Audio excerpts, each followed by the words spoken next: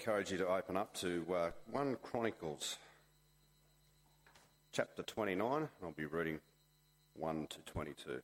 That's 1 Chronicles 29, 1 to 22.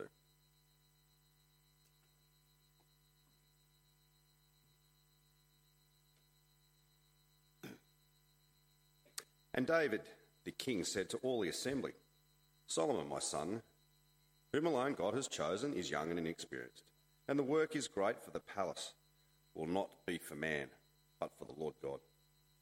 So I have provided for the house of my God, so far as I was able, the gold for the things of gold, the silver for the things of silver, and bronze for the things of bronze, the iron for the things of iron, and the wood for the things of wood, besides great quantities of onyx and stones for setting, and 90 coloured stones of all sorts of precious stones and marble. Moreover, in addition to all that I have provided for the holy house, I have a treasure of my own of gold and silver, and because of my devotion to the house of my God, I give it to the house of my God. 3,000 talents of the gold of Ophir, and 7,000 talents of refined silver, for overlaying the walls of the house, and for all the work to be done by craftsmen, gold for the things of gold and silver for the things of silver. Who then will offer willingly, consecrating himself today to the Lord? Then the leaders of fathers' houses made their freewill offerings, as did the leaders of the tribes, the commanders of thousands and of the hundreds, and the officers over the king's work. They gave for the service of the house of God 5,000 talents and 1,000 darics of gold, 10,000 talents of silver, 18,000 talents of bronze, and 100,000 talents of iron. And whoever had precious stones gave them to the treasury of the house of the Lord, in the care of Jehiel the Jezreelite. And the people rejoiced because they had given willingly, for the whole heart they had offered freely to the Lord. David, the king, also rejoiced greatly. Therefore David blessed the Lord in the presence of all the assembly. And David said, Blessed are you, O Lord, the God of Israel, our Father, forever and ever. Yours, O Lord, is the greatness and the power and the glory and the victory and the majesty. For all that is in the heavens and the earth is yours. Yours is the kingdom, O Lord. You are exalted as head above all.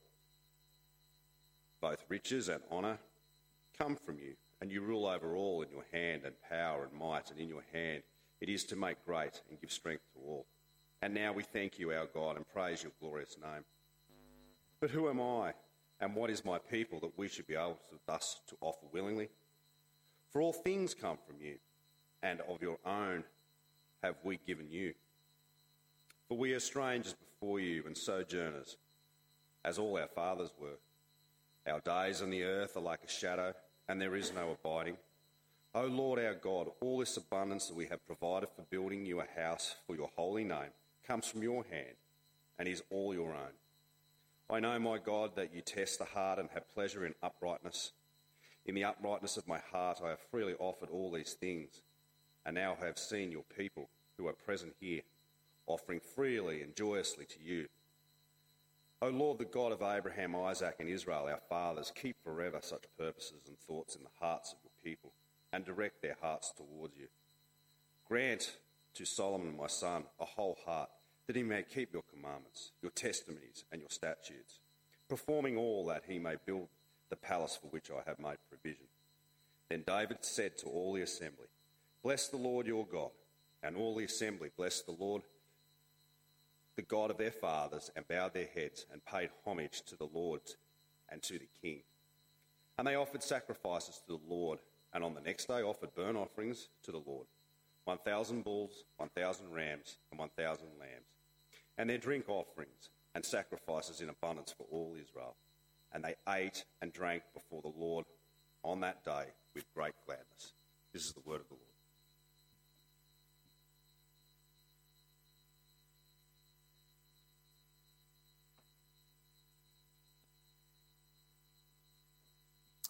Thanks very much, Phil.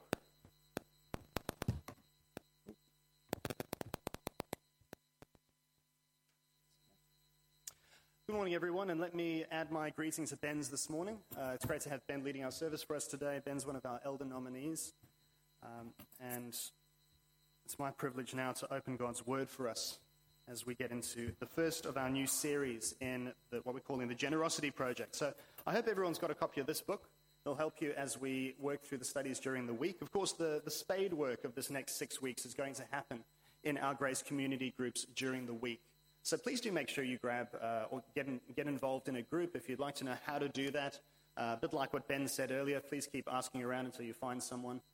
Or you can hop onto our website and there's a group finder on there, or chat to me afterwards and we'll help to connect you with a group of people that you can work through this project with during the week. You can also, if you can't find a group, grab a few friends, and everything you need to work through this project in Scripture is here in the book with you. So you can find all the video lessons and things. The links are in here. So find a few friends perhaps and work through it with us over the next 6 weeks. What we'll do on a Sunday is we'll look at just one of the passages from the week's study and kind of dive deep into it as we're going to do this morning.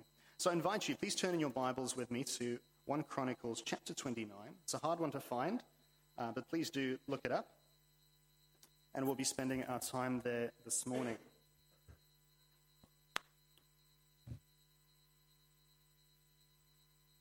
As we do that, though, would you join me as we pray? Our Heavenly Father, we pray that you'd please deal generously with us today, that we may live and keep your word. Please open our eyes that we may behold wondrous things out of your law. And please, through your word and your spirit, help us to keep looking more and more like the Lord Jesus, our Savior and our King. This we pray in his name. Amen. Well, you'll also find in the little service outlines, I think we might have run out already. I have a suspicion that we've done that. There is a space there for you to write down notes if you'd like. Thanks also for your patience and your flexibility as we make a few changes to our services. Now, the books of 1 and 2 Chronicles in the Old Testament, I think they sometimes get overshadowed by the books of 1 and 2 Kings. So we might not be as familiar with them. The reason for that is that the history that's covered in 1 and 2 Chronicles seems very similar to what's going on in 1 and 2 Kings. Now, it's worth knowing that there are quite a few important differences between 1 and 2 Chronicles and 1 and 2 Kings. Even though they have a lot in common, there are some things which make them both important parts of the Old Testament. And I'd like to just share with you 3 important differences as we get into things this morning.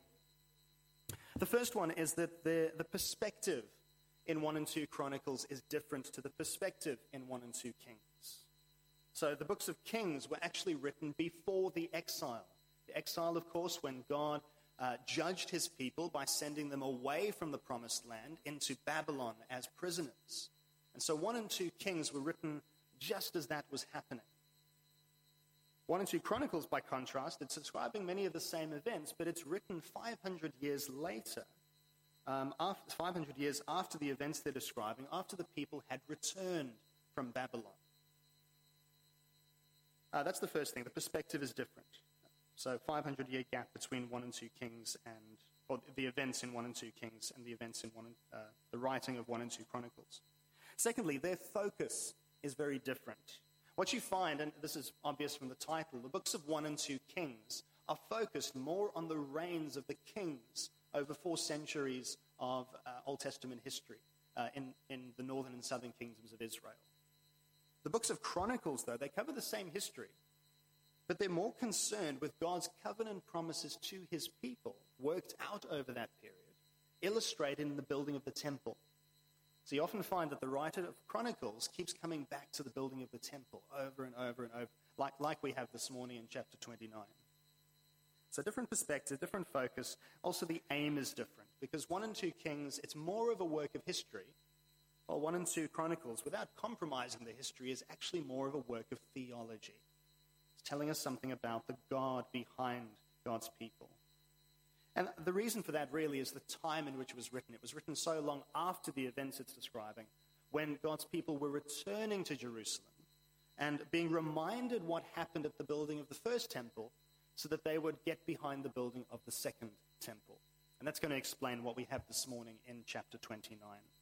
So in chapter 29, King David is responding to God's promise that his son would build the first temple. And so David says, just the previous chapter, verse 6, God said to me, 'It is Solomon your son who shall build my house and my courts, for I have chosen him to be my son, and I will be his father.'"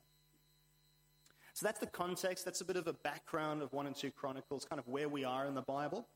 Please have your Bibles open at that passage so you can follow with us. And as I said, there's a space for an outline in the service notes. Now, we all know that big infrastructure projects cost big money. But I wonder if you were also left scratching your head when the New South Wales government announced recently that they were going to put the Aboriginal flag on top of Sydney Harbour Bridge to the tune of $25 million. Of course, I think most Australians would probably get behind the project, but at a cost of $25 million for a flagpole? And where would that money have come from? Well, it would have come from taxation. It would have come from the pockets of ordinary, hard-working Australians. It would have basically been forced to fund a bloated public infrastructure project. It would have left them resentful, disgruntled, and disillusioned, and actually very little achieved for the building together of our society. Enter New South Wales Premier Dominic Perrottet to the rescue. Diplomatically, he didn't criticise openly the cost or the timescale of the project. But he did commit to going through the proposal line by line to ensure taxpayers got value for money. But I think even better was when the Premier announced during a press conference, "I'll go to Bunnings myself and climb up there and put the pole up." Now, thankfully, a more agreeable solution has been found, but I couldn't help wondering, what if Mr. Perrottet had come good on his commitment? What if he had left his tie and his jacket at the office one day, driven down to Bunnings, gone in the trade entrance, he bought all the necessary bits and pieces, a few Dynabolts, a bit of steel pipe, some rope, paid for it with his own debit card, not his expense account? I think the way Australians are, I'm also sure Mr. Perrottet wouldn't have had much trouble getting other people on board to help him do that. Don't think he would have had much trouble finding someone to, lend a scissor lift or to, direct traffic on the bridge while he was busy. But we can play with the what-ifs all day, but I think there's no denying that there's something very compelling and attractive about a generous example, isn't there? And in verse 1 to 5 of our passage today, we see David's very generous example. This is under the first heading you've got there, example and invitation, verse 1 to 9. Because in verse 1 to 5, David shows us a very generous example. The scale of the temple project was always going to require a massive amount of resources. It was a building designed to make an international statement about God and his people. And there are many ways David could have raised the funds that were needed, the resources that were needed.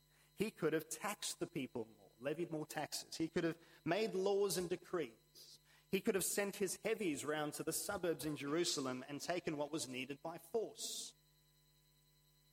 But David does none of that.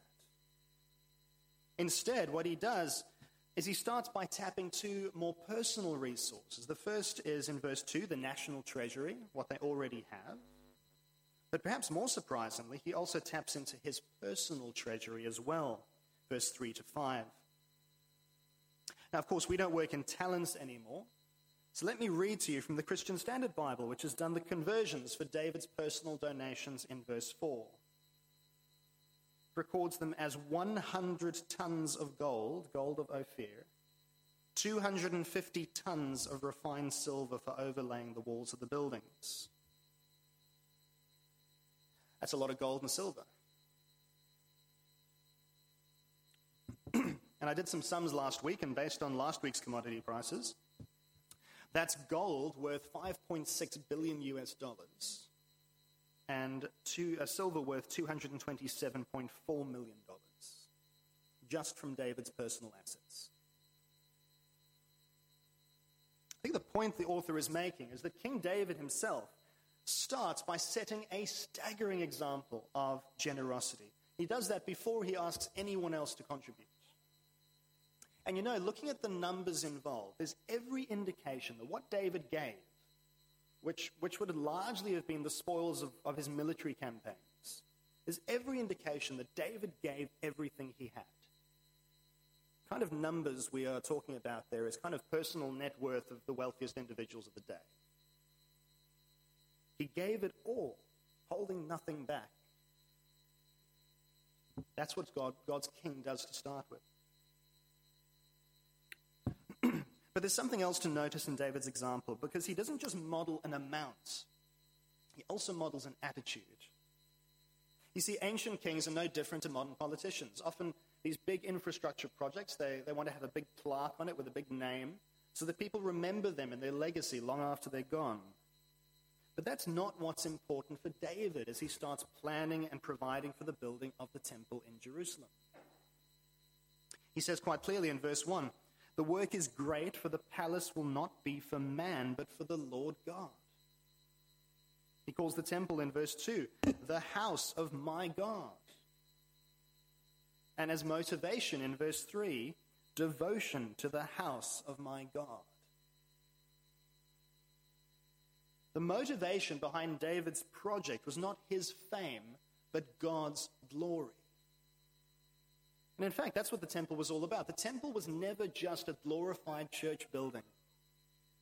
It was a majestic symbol of God's presence with his chosen people, the scale and grandeur of which was just to advertise the fact to the whole world. And so more than modeling just material generosity, David also models a heart behind that generosity, a devotion to the Lord driving the way he gives. Well, it's this example of generous devotion which creates the backdrop then to David's invitation to the people of Israel. Because without law, without force, without coercion, he invites them at the end of verse 5, "Who then will offer willingly, consecrating himself today to the Lord?" So first, notice how the invitation is to offer willingly. Basically, those who don't want to don't have to. It's only for those who actually want to. The Lord is not glorified by gifts given begrudgingly, and we'll see why that is a little bit later. But second, notice how the offering is a way for people to be consecrated to the Lord.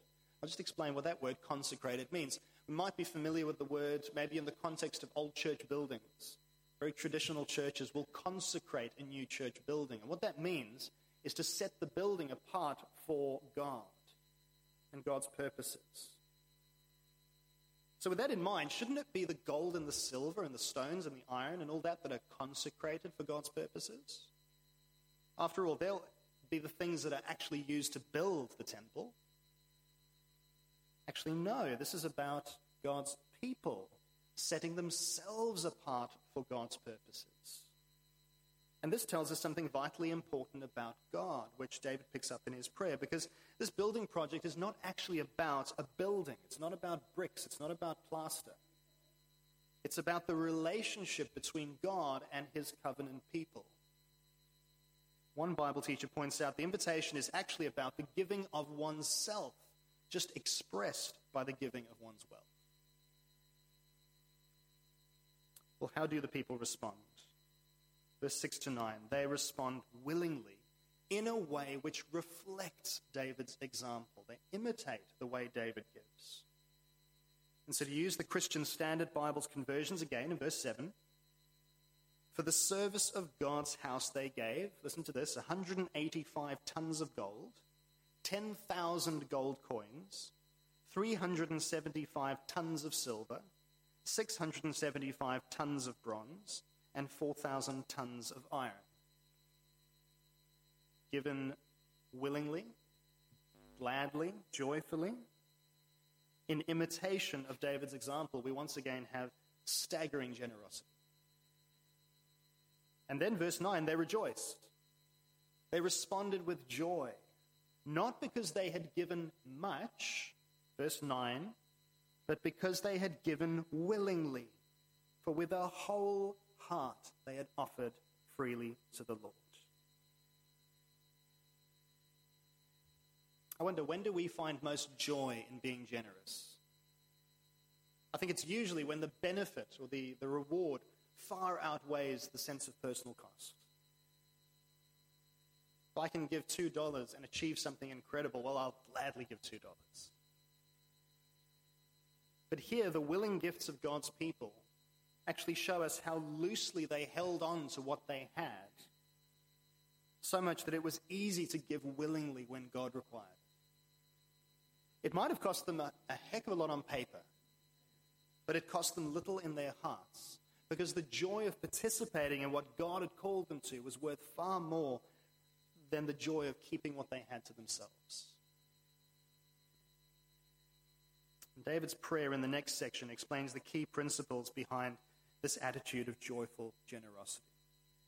I know we're doing a flyover today. There's lots that could be said here, but I'd like to give us a sense of what's going on across the whole chapter.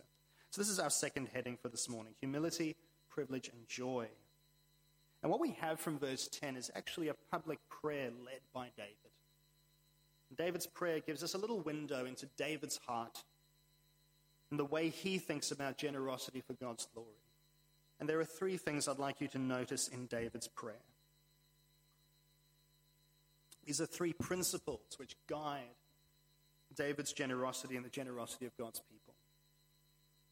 The first one is that it all belongs to God. It all belongs to God. Everything in heaven and earth, verse 11. That includes the things we think belong to us, the things we think we've earned through our own cleverness or hard work, or things that have been given to us by someone else, like an inheritance perhaps. All those things actually belong to God. He has the power to give, the power to take away. You remember when we looked at Ecclesiastes last term, it was very much the fact that God has the power to give and to take away. People who work hard don't always receive everything that they work for. People who do nothing often receive far more. Both riches and honor come from God. Verse 12, it's in God's hand to make great. There's no real surprise here. It doesn't make sense to think of a sovereign God, an eternal God who created the universe and who rules over it, but for there to be this little corner of his universe containing things over which he has no right. As if the universe were like the office fridge where there's a little Tupperware in the bottom corner that says, Clint's, don't touch. 20th century Dutch theologian Abraham Kuyper once said, there is not a square inch in the whole domain of our human existence over which Christ, who is sovereign over all, does not cry, mine. Everything we have belongs to God, friends. Our homes, our cars, the money in our bank accounts, our time, our education, our skills, our gifts, all these things ultimately belong to God. He's merely entrusted them to us for the duration of our lives. The myth of the self-made man or self-made woman is just that. It's a myth. Everything belongs to God.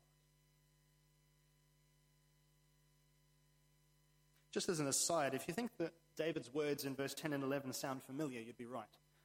Some translations of the Lord's Prayer actually include them at the end of the prayer with the words, for yours is the kingdom, the power, and the glory forever. Amen. This is actually where it comes from. Just thought you might like to know that.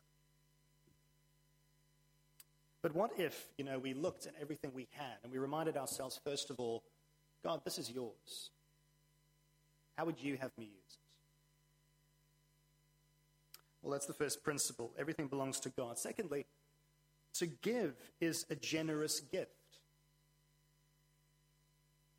So look with me at verse 14.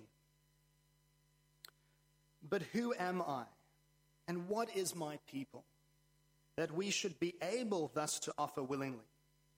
For all things come from you, and of your own have we given you. This is not efficient on God's part. It's not efficient for God, who owns everything in the universe, to put it in the hands of, dare I say, foolish and weak and silly humans like ourselves, and say, right, now, I want you to take this, and when I call for it, I want you to give it back to me. Wouldn't it just made more sense, been more efficient, if God had just kept it for himself in the first place and done what he wanted to do? And yet that's not how he works. He's generous enough to his own people to entrust them with resources and invite them to participate. And for that reason, David is humbled by the privilege of being able to give, to be able to be part of this incredible thing that God is doing. In verse 15, David admits to being just a guest on God's earth, as all of us are. In verse 16, he admits that everything that's been given for the temple belongs to God anyway. Perhaps even more importantly, in verse 17, he recognizes that God sees the heart. He looks past the gifts into the heart of the giver. There's a thought. And he still invites us to participate generously.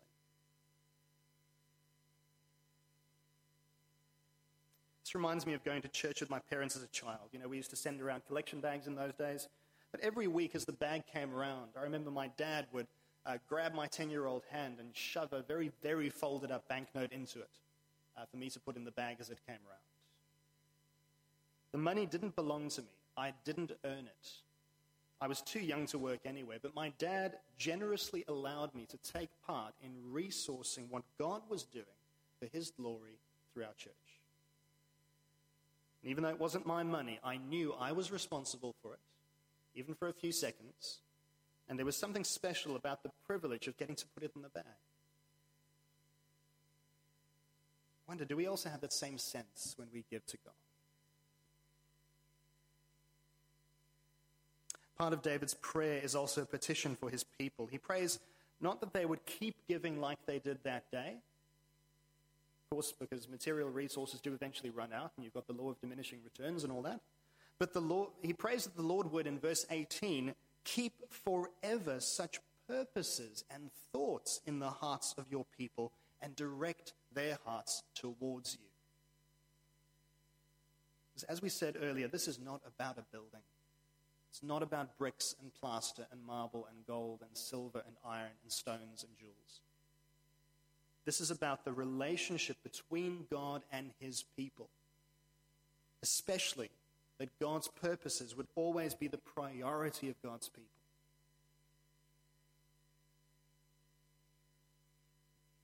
Excuse me. Well, in verse 20, after the collection and the prayer is done, it's our third point, joy of generosity. There's a huge party and a worship service as well. And if I've done my research correctly, this seems to be the biggest sacrifice in the history of Israel so far. That's why those numbers are important. The best livestock, lots of them, given willingly to be sacrificed to the Lord because he was worthy of it. And the joy persists. And at the end of verse 22, the final act of business is to confirm Solomon as David's successor and the one who would actually oversee this temple project.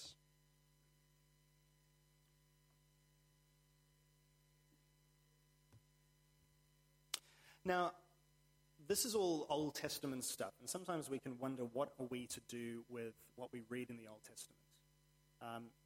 And I didn't have this all together when I put the service outline together this week, so this next point is not on your outline, but it'll have it up on the screen. I'm just going to call this third point a new temple and a new privilege. Because the temple that Solomon built, that David and his people provided for so generously, was actually destroyed by King Nebuchadnezzar and the Babylonian Empire when they rolled into Jerusalem in 586 BC.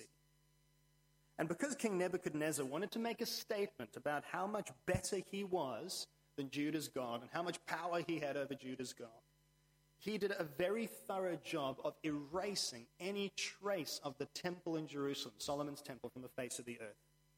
You read, especially in the book of Isaiah, there's accounts of where they say that a traveler passing through would have to ask where the temple used to be. That's how much Nebuchadnezzar utterly destroyed it.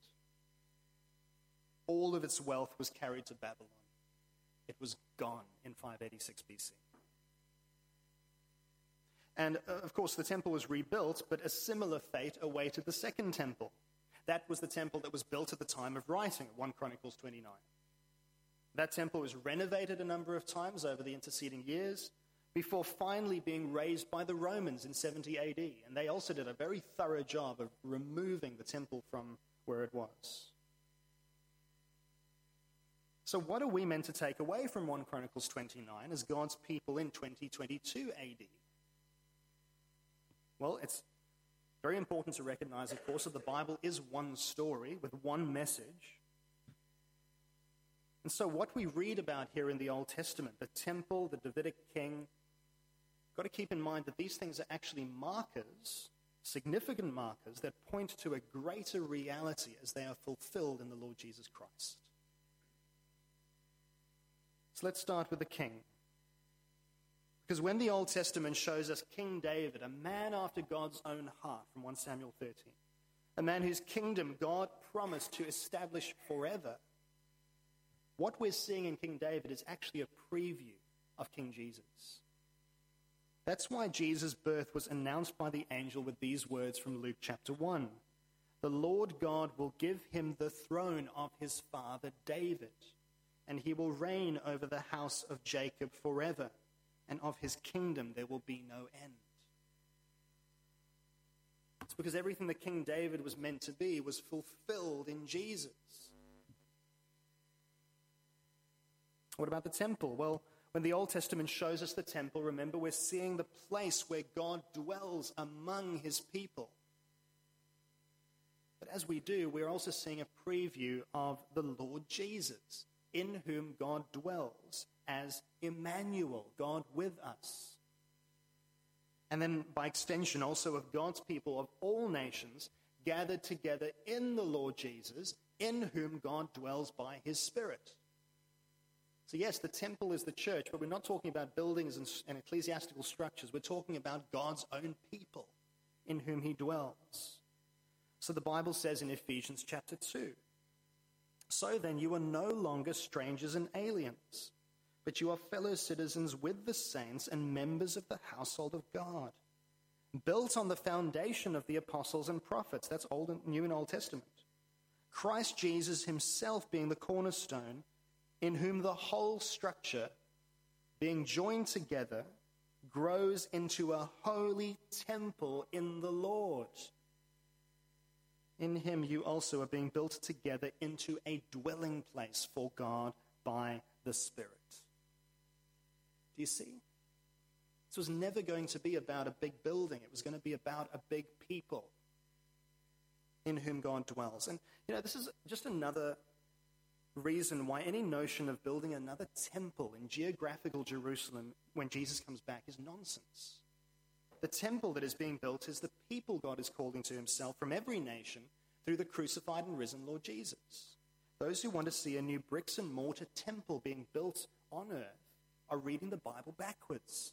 And I don't think they've truly understood just how great a thing Jesus achieved at the cross.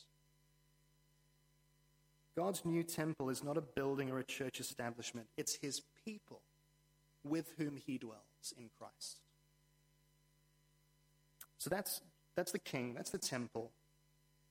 Let's look at the sacrificial example as well, because when the Bible shows us a generous King David giving from his own wealth, giving everything for the sake of God's purposes, and calling God's people to imitate his example, again, we're seeing a preview of the Lord Jesus Christ, willingly offering himself up as a sacrifice to God for the sake of God's people, giving his life as a ransom for many, and inviting God's people to respond by imitating his sacrifice.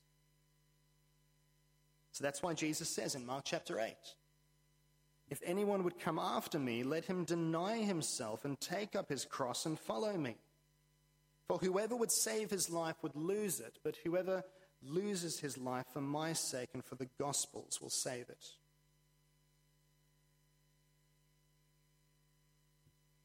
So exactly the same thing is echoed in Romans chapter 12, verse 1. I appeal to you, therefore, brothers, by the mercies of God, so based on what Jesus has done, to present your bodies as a living sacrifice, holy and acceptable to God, which is your spiritual worship.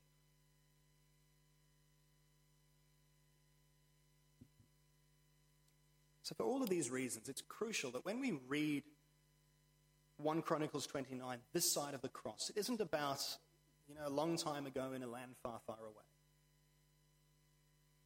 It's crucial that when we read it, it actually reminds us of the gospel and teaches us something about how to understand Jesus and what he calls us to. It shows us the shape of generosity that's actually driven by the gospel. As we respond to God's King giving himself for us and imitating his generosity to us by giving ourselves entirely to him. And so with that in mind, the invitation is exactly the same. Back in 1 Chronicles 29, verse 5. Who then will offer willingly, consecrating himself today to the Lord? Who will recognize today what God has given them in Christ and offer it willingly, setting themselves apart for God, being part of God's great gospel project to build a new people in Christ in whom he dwells by his Spirit. It's to be involved in seeing people come to know Jesus and spending ourselves for Christ's sake in that project. Will you offer the time that God has given you? Will you offer the home that God has given you so people can come to know Jesus? Will you offer your ability to organize things, or your ability to build things, your ability to encourage people, your ability to teach or care for people? Will you offer your wealth? In fact, will you offer the very gospel God has generously given you in Christ so that others can join God's people? Will you be generous with what the Lord has entrusted to you so that God's new temple may be built? The people he is saving in the Lord Jesus Christ. What a staggering privilege it is to be invited to give ourselves to what God is doing, friends. I hope we see it that way this morning. Now, I don't think that most Australians need to be told to be generous. For a long time, Australia has ranked as one of the most generous nations on earth. When there are bushfires or floods, people never fail to get stuck in and to help one another, to give towards those causes. 3 in 5 Australians report making donations to charities every year. And in fact, the CAF World Giving Index, in their 2021 report, placed Australia as the developed nation with the highest rate of charitable giving. It's a study that is measured on the metrics of 3 things: helping strangers, donating to charity, or volunteering. And interestingly, as the highest developed nation on that list, Australia comes behind Myanmar, Nigeria, Kenya, and in first place, Indonesia. Figure that one out for yourself. Australia has got a very long history of being generous and compassionate and charitable, and there's many social and historical reasons for that. But interestingly, there was a government study done in 2016 that asked, why are Australians so generous? And the number one answer by almost 40% of respondents was this: because it's a good thing to do. Because it's a good thing to do. Now, as I close, I want to encourage you this morning not just to be generous, because many of you are. We know from what's given here at Grace that you're very generous. But rather, reflecting on what we've read in 1 Chronicles 29, I'd like to encourage you to ask yourself, why am I generous? Because it's easy to be generous in a culture that is generous. But the truth is that a culture of generosity can actually obscure gospel generosity. The temple that David and the people of Israel provided for and that Solomon built was a majestic and awe-inspiring statement to the nations that said the living God lives here with his people. If the motivation behind our generosity is no different from the surrounding culture, how will they know that anything different is going on here? But if our generosity is a response to God's generosity to us, imitating the example of King Jesus' sacrificial generosity, with deep humility, a sense of privilege, and a sense of joy, what will that say about our God to the surrounding world, especially when they themselves are on the receiving end of our gospel-driven generosity? Will our generosity be driven by the gospel? Let's pray.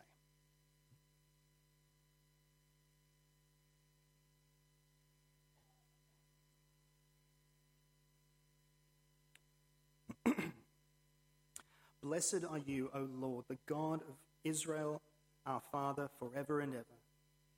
Yours, O Lord, is the greatness and the power and the glory and the victory and the majesty, for all that is in the heavens and in the earth is yours.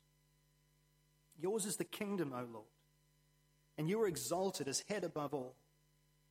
Both riches and honor come from you, and you rule over all. In your hand are power and might, and in your hand it is to make great and to give strength to all. And now we thank you, our God, and praise your glorious name. But who are we that we should be able to offer willingly to you? For all things come from you, and of your own have we given you. Lord, we are strangers before you and visitors, as all our fathers were. Our days on the earth are like a shadow. O Lord our God, all this abundance that we get to provide for you to build your kingdom comes from your hand and is all your own. Father, please help us today to recognize just what we have in the Lord Jesus Christ and to respond with a gospel-driven generosity. We pray this in the name of the Lord Jesus. Amen.